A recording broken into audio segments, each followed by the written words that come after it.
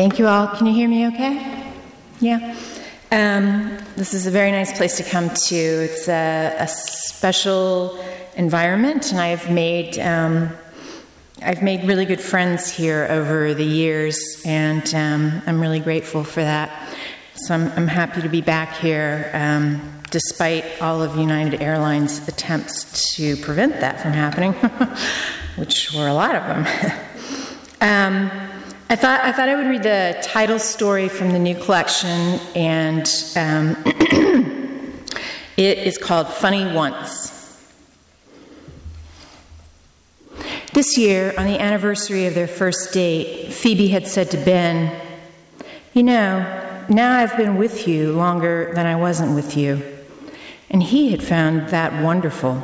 Not only the fact, the 20 years with, trumping the 19 years without, but Phoebe's having kept track. Prisoners also kept track, Phoebe did not say. Her not finding it wonderful was the problem between them. She couldn't be happy. Not happy then, not happy now. She hated Houston, yet she'd also hated Boulder. Before hating Boulder, she'd hated Austin, where they'd met. She had been raised by critics, pessimists. She was genetically disposed. Ben knew by heart the long, vast list of what she hated, her unhappiness at the top, and then other more minor things, including her parents, those progenitors, her paranoia, her pessimism, herself, and herself's inability to imagine anything but the worst-case scenario. "Stop reading," Ben had ordered her, exasperated. "Quit going to school. Get off the internet. No more paranoid phone calls from your dad. Everything you do just makes it worse." The lectures and research, the sad art and sadder science, novels, newspapers, textbooks, her father's conspiracy theories, all of it evidence of a dismal downward trend. She was highly credentialed and disillusioned. That very morning, Phoebe had found her car in the drive with a flat tire, and Ben, naturally, was gone on some long, salubrious run. "Fucking hell," she had said to the vehicle. Her father had long ago told her that an impenetrable rubber had been invented, but that tire companies were on purpose withholding the product. "That's how they get you," was his mantra. Doomed to be late to her first appointment with a new therapist, Phoebe hadn't been able to trust the tattooed man who had suddenly appeared in the street, this large, menacing stranger in his Cabinet of Wonders panel van, suspiciously well prepared for a problem such as hers. "People are generally good," Ben often instructed her. The man had changed her destroyed tire in a matter of minutes, the lug wrench a blur in his meaty hands, the spare donut tossed about like a toy. From the ruined rubber, he had removed the blade tip of an X-Acto knife, presenting it to her like a gemstone held between his thick, begrimed fingertips. Ben couldn't talk Phoebe out of believing the man had been the one to stab it there in the first place. "Like the arsonist, who's also the fire chief," she said. "He had facial tattoos, those kill somebody teardrops. I just know he was casing our place. I wrote down his license plate number so you can tell the cops when you come home someday and find me all slashed up." She abruptly lowered the passenger seat to recline, put her feet on the dashboard. They were in Ben's car, the one she called the Penismobile. She hated it too, and thought Ben was neither young enough nor old enough to be driving it. Plus, she hated rush hour, as well as the sudden, sodden spring humidity. She also hated that they were headed to dinner at his friend's, the two Louises, which was a monthly ritual. But most of all, she hated the fact that tonight she did not have her usual sport bottle of gin and tonic in the car console. The therapist had suggested she stop drinking. This was all she had told Ben so far about her session. He had immediately volunteered to also quit drinking. Solidarity, he had said, making a fist and offering his knuckles for her to bump. "Big of you," she had said, and watched him with satisfaction flush red. They had been very, very high and drunk when he'd accidentally lit her hair on fire. That had been last weekend. A wake-up call, they named it afterward, tending the blister on her scalp, trimming away the singe. There'd been other wake-up calls, a bloody spill on the sidewalk, a trip the wrong way down a one-way street, and then some ensuing forgetfulness, a sort of mutual snooze button. But the burst of heat near her eyes, the alarming pungency of charred hair, the image of her head topped by that wavering flame reflected in the window over the kitchen sink just before Ben shot her with the spray nozzle. May was always a bad month, and this one was no exception.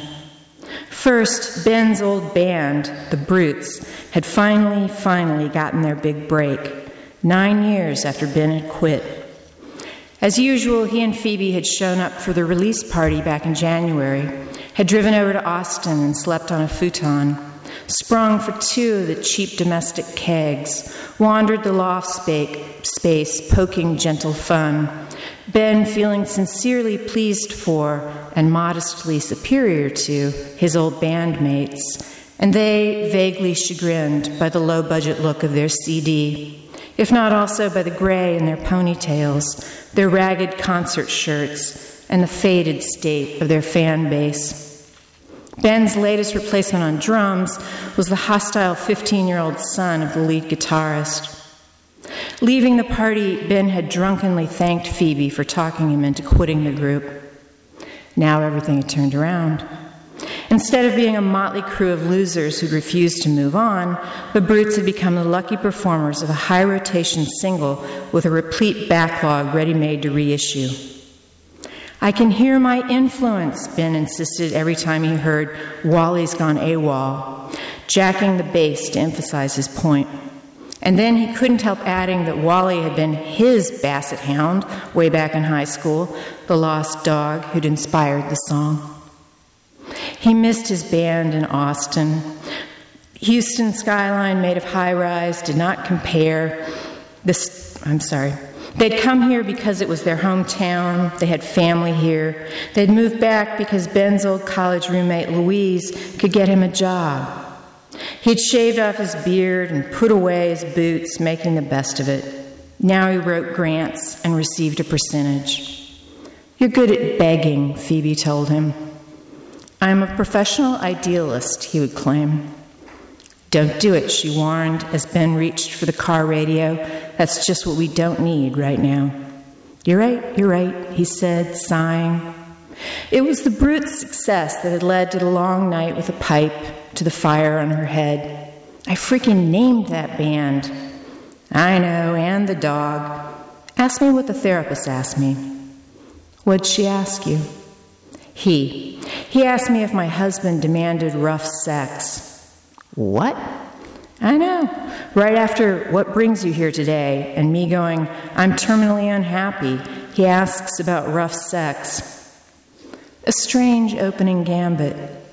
Phoebe hadn't mentioned marriage, husband, sex, or violence. She had thought terminal unhappiness might sound sufficiently suicidal.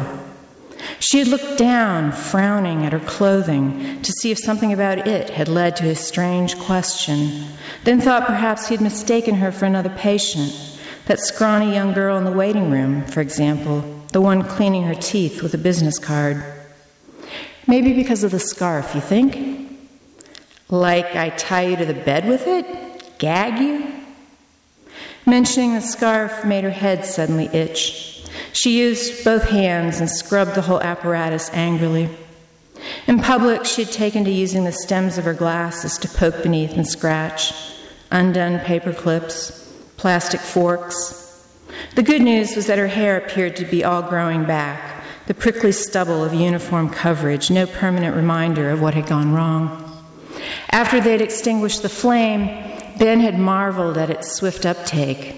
"I have had a few mishaps," he said, "mostly just eyebrows or knuckle hairs. But wow, that was extreme." "Product," Phoebe had informed him. "I think my mousse is made of napalm." But maybe she was simply more volatile than he. Laid back, people labeled him. "He's not my husband," she had finally replied to the therapist, which wasn't even the beginning of a coherent answer. "How do you self-medicate?" came next. So he did know a thing or two about her, after all. She recited in daily chronological order: caffeine, Prozac, nicotine, white wine, Adderall, red wine, vodka, nicotine, Xanax, Valium. Occasionally Coke, she added, if it's a gift. He was writing on his yellow tablet, and pot under duress. He did not seem shocked, but then again, he'd asked about rough sex. "Let's start with the alcohol," her new therapist said. "The only good part about dinner with the Louises is the drinking," Phoebe complained as Ben whipped the Penismobile into their drive and engaged the handbrake. She hated how he set that brake, some piece of smug punctuation. Through the large plate glass window, she saw their hostesses, Wheezy and LL they were called, nicknames they'd adopted when they had hooked up, awaiting them. The matronly elder, Wheezy, wearing a condescending smile and her apron, and LL, the ingenue, with her chin lifted, hands on her hips, tongue stuck out. "This is the last time I'm going in that house." "You always say that," Ben said cheerfully, collecting the flowers they had brought tonight instead of the usual wine. Phoebe turned the car's rearview mirror to check her scarf. "Yeah, but this time I mean it."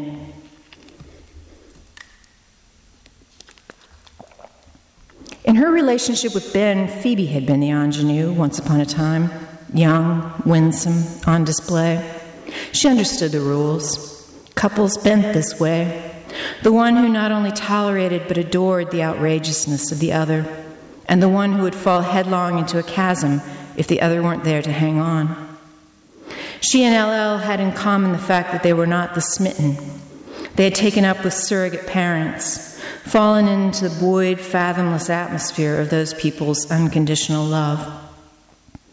The Louises' place smelled of all its complicated and competing contents: children, old man, art studio, dogs, cats, cooking food, wet hair, moldering basement. The aesthetic was chaos, riot, extreme. They hosted dinner every Friday evening, and their guests were various: colleagues, neighbors, relatives, stragglers. Their home was one where you might be greeted with the information that the pet snake was loose, or that an intervention was soon going to be staged. Ben had been the elder Louise's, Wheezy's, roommate long ago at UT. Now he was godfather to her two children. He was godfather, but Phoebe was not godmother. In the instance of the two Louises' untimely demise, Ben would be the official parent. And what was Phoebe's part supposed to be? "It's statistically practically impossible that they'd both die," Ben consoled her. "Actually," she said, "it's 100% certain they'll die." "At the same time," he amended. Phoebe often wondered what the younger Louise, LL, had demanded in return for bearing those two babies. She had not been a happy pregnant person. She had resented the sacrifice of body and bad habits. And as a mother, she seemed diffident, maybe even jealous, usurped. The Spankies, Phoebe called the kids, grimy cherubs in saggy diapers, uncivilized, as lovely as their biological mother, blindly beloved by their other. LL wore a halter top and a long skirt, costumed tonight like a belly dancer. The raw onion odor of her sweat was not quite covered by the fruity oil she had smeared on her skin. Younger than the rest of the adults, she moved around the house as if preparing for an upcoming performance, dance or gymnastic, or maybe settling for a nap, head tipping sideways, arms reaching behind her back, feet flexing. You could not attend. To her half-closed eyes, her jutted breasts, her small, satisfied smile at physical pleasure, a little creak or pop, the audible sigh. Cat-like, she preened, self-contained yet watchful. And like a cat's, her attention was suddenly riveted by novelty. "That scarf is fabulous," she said.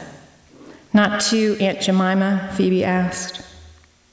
Before presenting the bouquet of sunflowers to Wheezy, Ben knelt and handed a single heavy stalk to each of her nearly naked children. They ran away, slapping the floor with the flowers' faces. Ben followed with his eyes. He wanted a baby. Before that, he had wanted to get married. Desire for what he wasn't going to get led him to reach for his shirt pocket where he had tucked his iPod. He was tempted to spring Wally's Gone AWOL and Wheezy now. He was dying to share his outrage with his old sympathetic friend. "No," Phoebe said, and his hand dropped automatically. The Louises exchanged a surprised glance. "Later, okay?" Old friend Wheezy had advised Ben not to date Phoebe back when. Phoebe's grudge against her, therefore, felt bulletproof. "She's cold," Wheezy had told Ben, tears in her eyes. "She's selfish." But too bad, what Wheezy thought. Ben loved her. He couldn't be talked out of it. And when Wheezy had asked him to be the sperm donor for LL's pregnancies, Phoebe had been pleased to announce that she wasn't comfortable with such an arrangement. If she was going to be accused of coldness, she might as well mete out an icicle now and again. Everyone made for the kitchen table, that official hub of this casual universe. At the stove stood Wheezy's grandfather. "Ciao, Pep," Ben called to the old man, who was mostly deaf and did not speak English. "Ciao, Bellas," he rasped in reply. Bent with some degenerative back condition into a nearly perfect right angle, he had to turn his head to give them a glance and smile. His physiognomy was geological, one unique formation patched upon another. He had relocated from Florence when his wife had died. You'd think it had been yesterday, so tragic did he seem, broken in half as if kicked in the crotch. He next navigated so as to gaze upon his granddaughter as if she were the only thing he continued to live for. Perhaps she was. By habit, Phoebe aimed for the sink to wash her hands. In the window glass above it, she surprised herself with her reflection, that bundle of cloth she had tied upon her head. Superimposed in another kitchen window, she stood aflame, woman in the glass like a burning torch. She shuddered involuntarily, then turned off the water and patted her hands dry on the wrap. "Bonus," she said to Ben, who was watching. "It's a fabulous scarf," LL repeated, studying the thing with a curious smile, extending a martini glass filled with icy pink liquid. "No thanks," Phoebe said, swallowing palpable desire. "Just water." "You hate water," LL said. The story Ben had proposed was a bad dye job, a cosmetic disaster brought about by economic hardship. Phoebe still temping, still attending school in order to put off student loan repayment, all leading to home hair maintenance rather than professional, a lesson learned. Ben contributing by misreading the instructions, middle-aged eyesight. Ha, ha, ha. Also, Phoebe had warned him, "You are forbidden to say that I can rock baldness." Dinner was a hodgepodge. LL did not eat food that had once had a face, and the children, for now, agreed to only the color orange. Pep required Mediterranean essentials, pork, cheese, tomatoes, olives. The neighbor, sad sack Dennis, hapless bachelor, had shown up with a foil tray of raw venison. Just the kind of offering he frequently made, something that looked like a gift but was actually a demand for labor, if not an outright insult to the vegetarian in the house. Regardless, Wheezy, aggressively amenable, accommodated all of these quibbling, truculent whims, perhaps even encouraged them. She needed her own orphanage or halfway house, Phoebe thought. This mob of only mildly needy people, this call for the simplest service and goodwill, this was hardly a challenge to somebody whose reserves had only begun to be tapped. Because of the kids' daycare, they all clasped hands around the table and mumbled a prayer. LL took Phoebe's right hand, Ben her left. Each gave her an extra squeeze. Under the glow of a drink or two, Phoebe liked flirting with LL. Sober, it seemed vaguely pathetic. "Ah," Pep declared, as he always did after taking his first delighted bite. "She's going to get dumped," Phoebe had predicted to Ben concerning Wheezy. It hurt Ben's feelings that Phoebe could only see impending disaster, and he had been stricken when she had suggested Wheezy ought to be warned. 2 children and an aged immigrant grandfather weren't enough to prevent devastation. They wouldn't stop the likes of somebody like LL. The 4-year-old child now insisted that her new name was Potion. "Hello, Potion," said Ben gamely. "Why Potion?" asked Phoebe. "Why not Zippo or Sparky or Spanky?" "Spanky," said her little sister, "Spanky." "Dennis's lions were stolen," LL said. "We've been driving around hunting for them." "I thought something looked missing over there," said Ben. "Goddamn juvenile delinquents," said Dennis right off the front porch. "But really, why aren't those little freaks at home watching TV where they're supposed to be?" "They ought to be shot," Phoebe said. "You have a gun." Wheezy was translating the conversation for her grandfather, who offered his hoarse opinion that it wouldn't be teenagers who stole decorative statuary. "Goddamn," said the 2-year-old around her gummy cheddar cube. "Goddamn." "I agree, not kids," said LL. "Kids would have thrown the lions in the swimming pool or through a car window. It was a homeowner." "Someone stole my grandmother's gravestone," Wheezy explained, Pep continuing on about the abomination. "There's a black market for re-engraving them," she went on. He finished murmuring either a curse or a prayer in another language. It was hard to tell. "You know what?" asked Potion. "People on TV don't watch TV." "You know what else?" Phoebe said. "People in books don't read books." "That's right," said LL. "But it's better in books when people don't read books than it is on TV when they don't watch TV." "Why?" "Because the book is always better." And since she'd been drinking, LL had to repeat the line 3 times, delighted with herself, showing her teeth and her smooth throat as she laughed. Phoebe made a mental note in case she went back to drinking. It's only funny once. Wheezy spent dinner jumping up and retrieving food from the stove or refrigerator, filling glasses, bending to interpret the demands of her grandfather or children. Martyr, Phoebe thought. Ben would be thinking saint. It was sort of the same thing, wasn't it? While LL relished the attention garnered by being desirable, Wheezy relished that garnered by being helpful. Just because she was generous didn't mean she wasn't also just as narcissistic. At least LL was beautiful. Another insight Phoebe probably ought not to share with Ben. The odor of searing venison made everyone lift their noses and widen their eyes at once, like a herd of startled animals. The 2 dogs, forbidden in the kitchen during meals, entered nonetheless. "What is that bad smell?" the 4-year-old asked her mother. "Bambi," LL replied, "a harmless woodland creature." The children's spoons clattered into their plates. They turned horrified faces to Wheezy, the mother who did not tease. Dennis barked out a laugh. "You sure tickle me," he said to LL, rising to evaluate the smoking meat. "Funny thing is, it did come from out near the woodlands. Ran right into my buddy's truck on 45 North. You should see his grill." Dennis had been slow to realize that his neighbors were a couple. He had guessed that LL was Wheezy's daughter, Pep Wheezy's father, the household composed of several generations of single parents. Dennis had been under an inexplicable delusion that LL would someday return his leering admiration.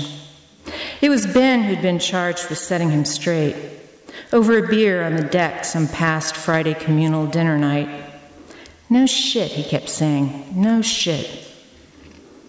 "Pep," he yelled now from the stove, "you want yourself some of this Woodlands roadkill?"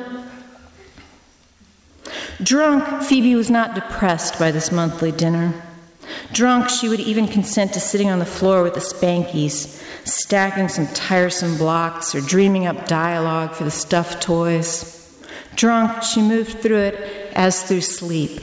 Vague snippets later recalled like pieces of dreams. Sober, and time seemed unforgiving, unmoving. Sober, she could barely contain nausea when considering Pep's distorted arthritic hands and blue-veined skull hanging there over his plate. "All the fingers are for something," Potion said. She held up her thumb. "Sucking," said Phoebe. Masturbating, she would have gone on, of the pointer. Next, rage. Then wedding rings. And, finally, a little pinky for cleaning out the ear. A handful of assistance. She used her pinky now to scratch at her stubbly temple. "Why is that on your head?" Potion asked her. "To protect the fleas," answered Phoebe. Potion then fashioned her own little messy turban of her napkin, and then she made one for her sister, and everyone else was charmed. How Phoebe pined for a drink. As usual, she and LL would walk the dogs while the others took a turn cleaning up dishes, pans, babies, Pep.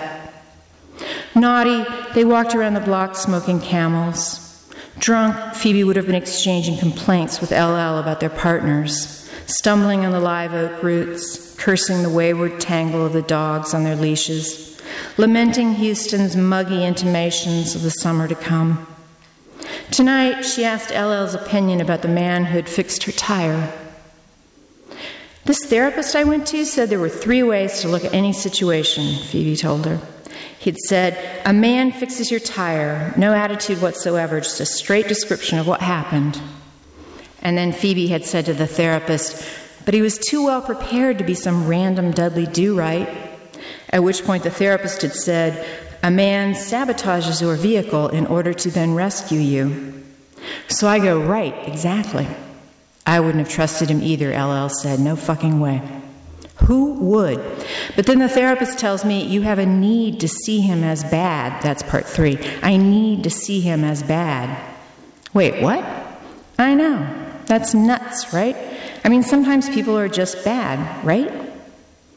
LL now went off on a long complaint about a gallery owner who'd first encouraged her to submit her work there and then became completely uninterested when he discovered she wouldn't consent to date him. Her stories frequently went this way. People with whom she flirted made a pass at her. Drunk, Phoebe generally ignored the juvenile tiresomeness of LL's ensuing indignation, her youthful self-righteous belief that she could have it both ways.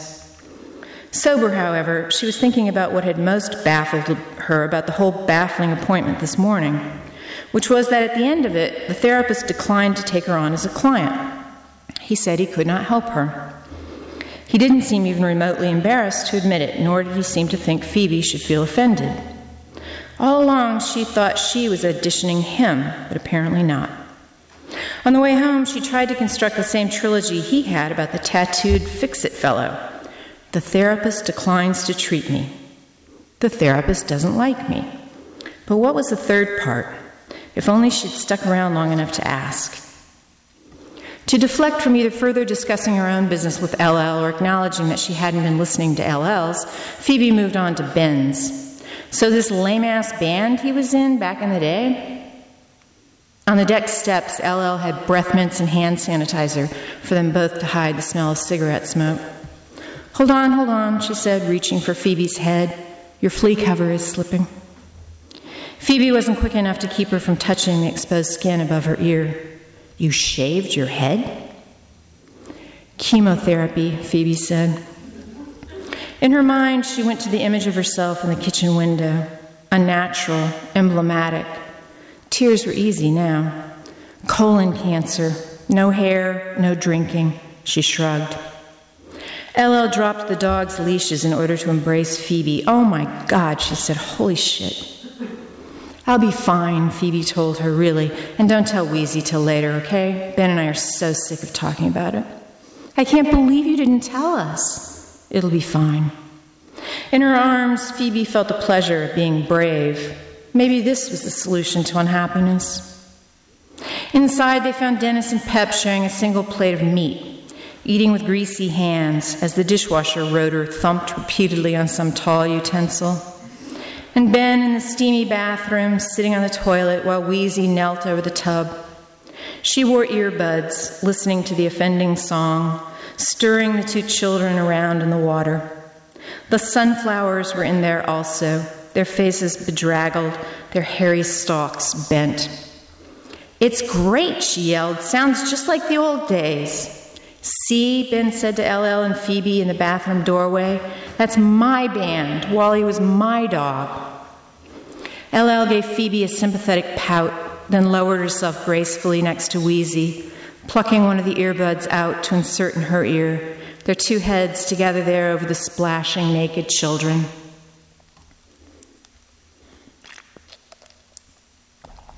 "Chemotherapy?" Ben forced a laugh, as if Phoebe had been leading to a punchline. They drove through Houston's surface and back streets by habit, avoiding the freeways, although neither had had any liquor tonight. The traffic lights were synchronized, a pathway of green that would suddenly begin turning yellow, coming at them in a flashing row. Inebriated, this was a sensation like an invitation to flight. Overhead, the clouds broke around the highest high-rises, swift and ethereal. The sharpness of detail impressed Phoebe, the absence of blurred edges, impressed and depressed her.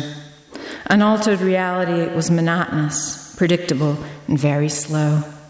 She would remember every part of tonight tomorrow, but so what? I thought we were going with the hair dye story.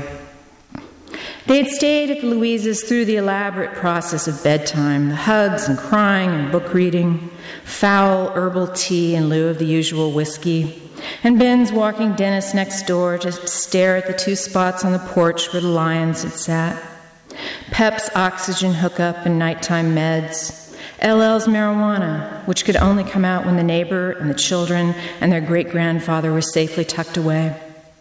The four remaining gathered in LL's art studio, sitting knee to knee there on paint-splattered wicker furniture for the shared bowl. They all knew Phoebe didn't enjoy weed, but tonight LL held the pipe out to her. "You probably have nausea," she said on an inhaled breath, then slapped her hands over her mouth. Wheezy guessed, "Pregnant?" And Ben simply looked blank. "I'm sorry," LL murmured, though Phoebe didn't believe it had been an accident. She was a troublemaker herself. She might have done the same.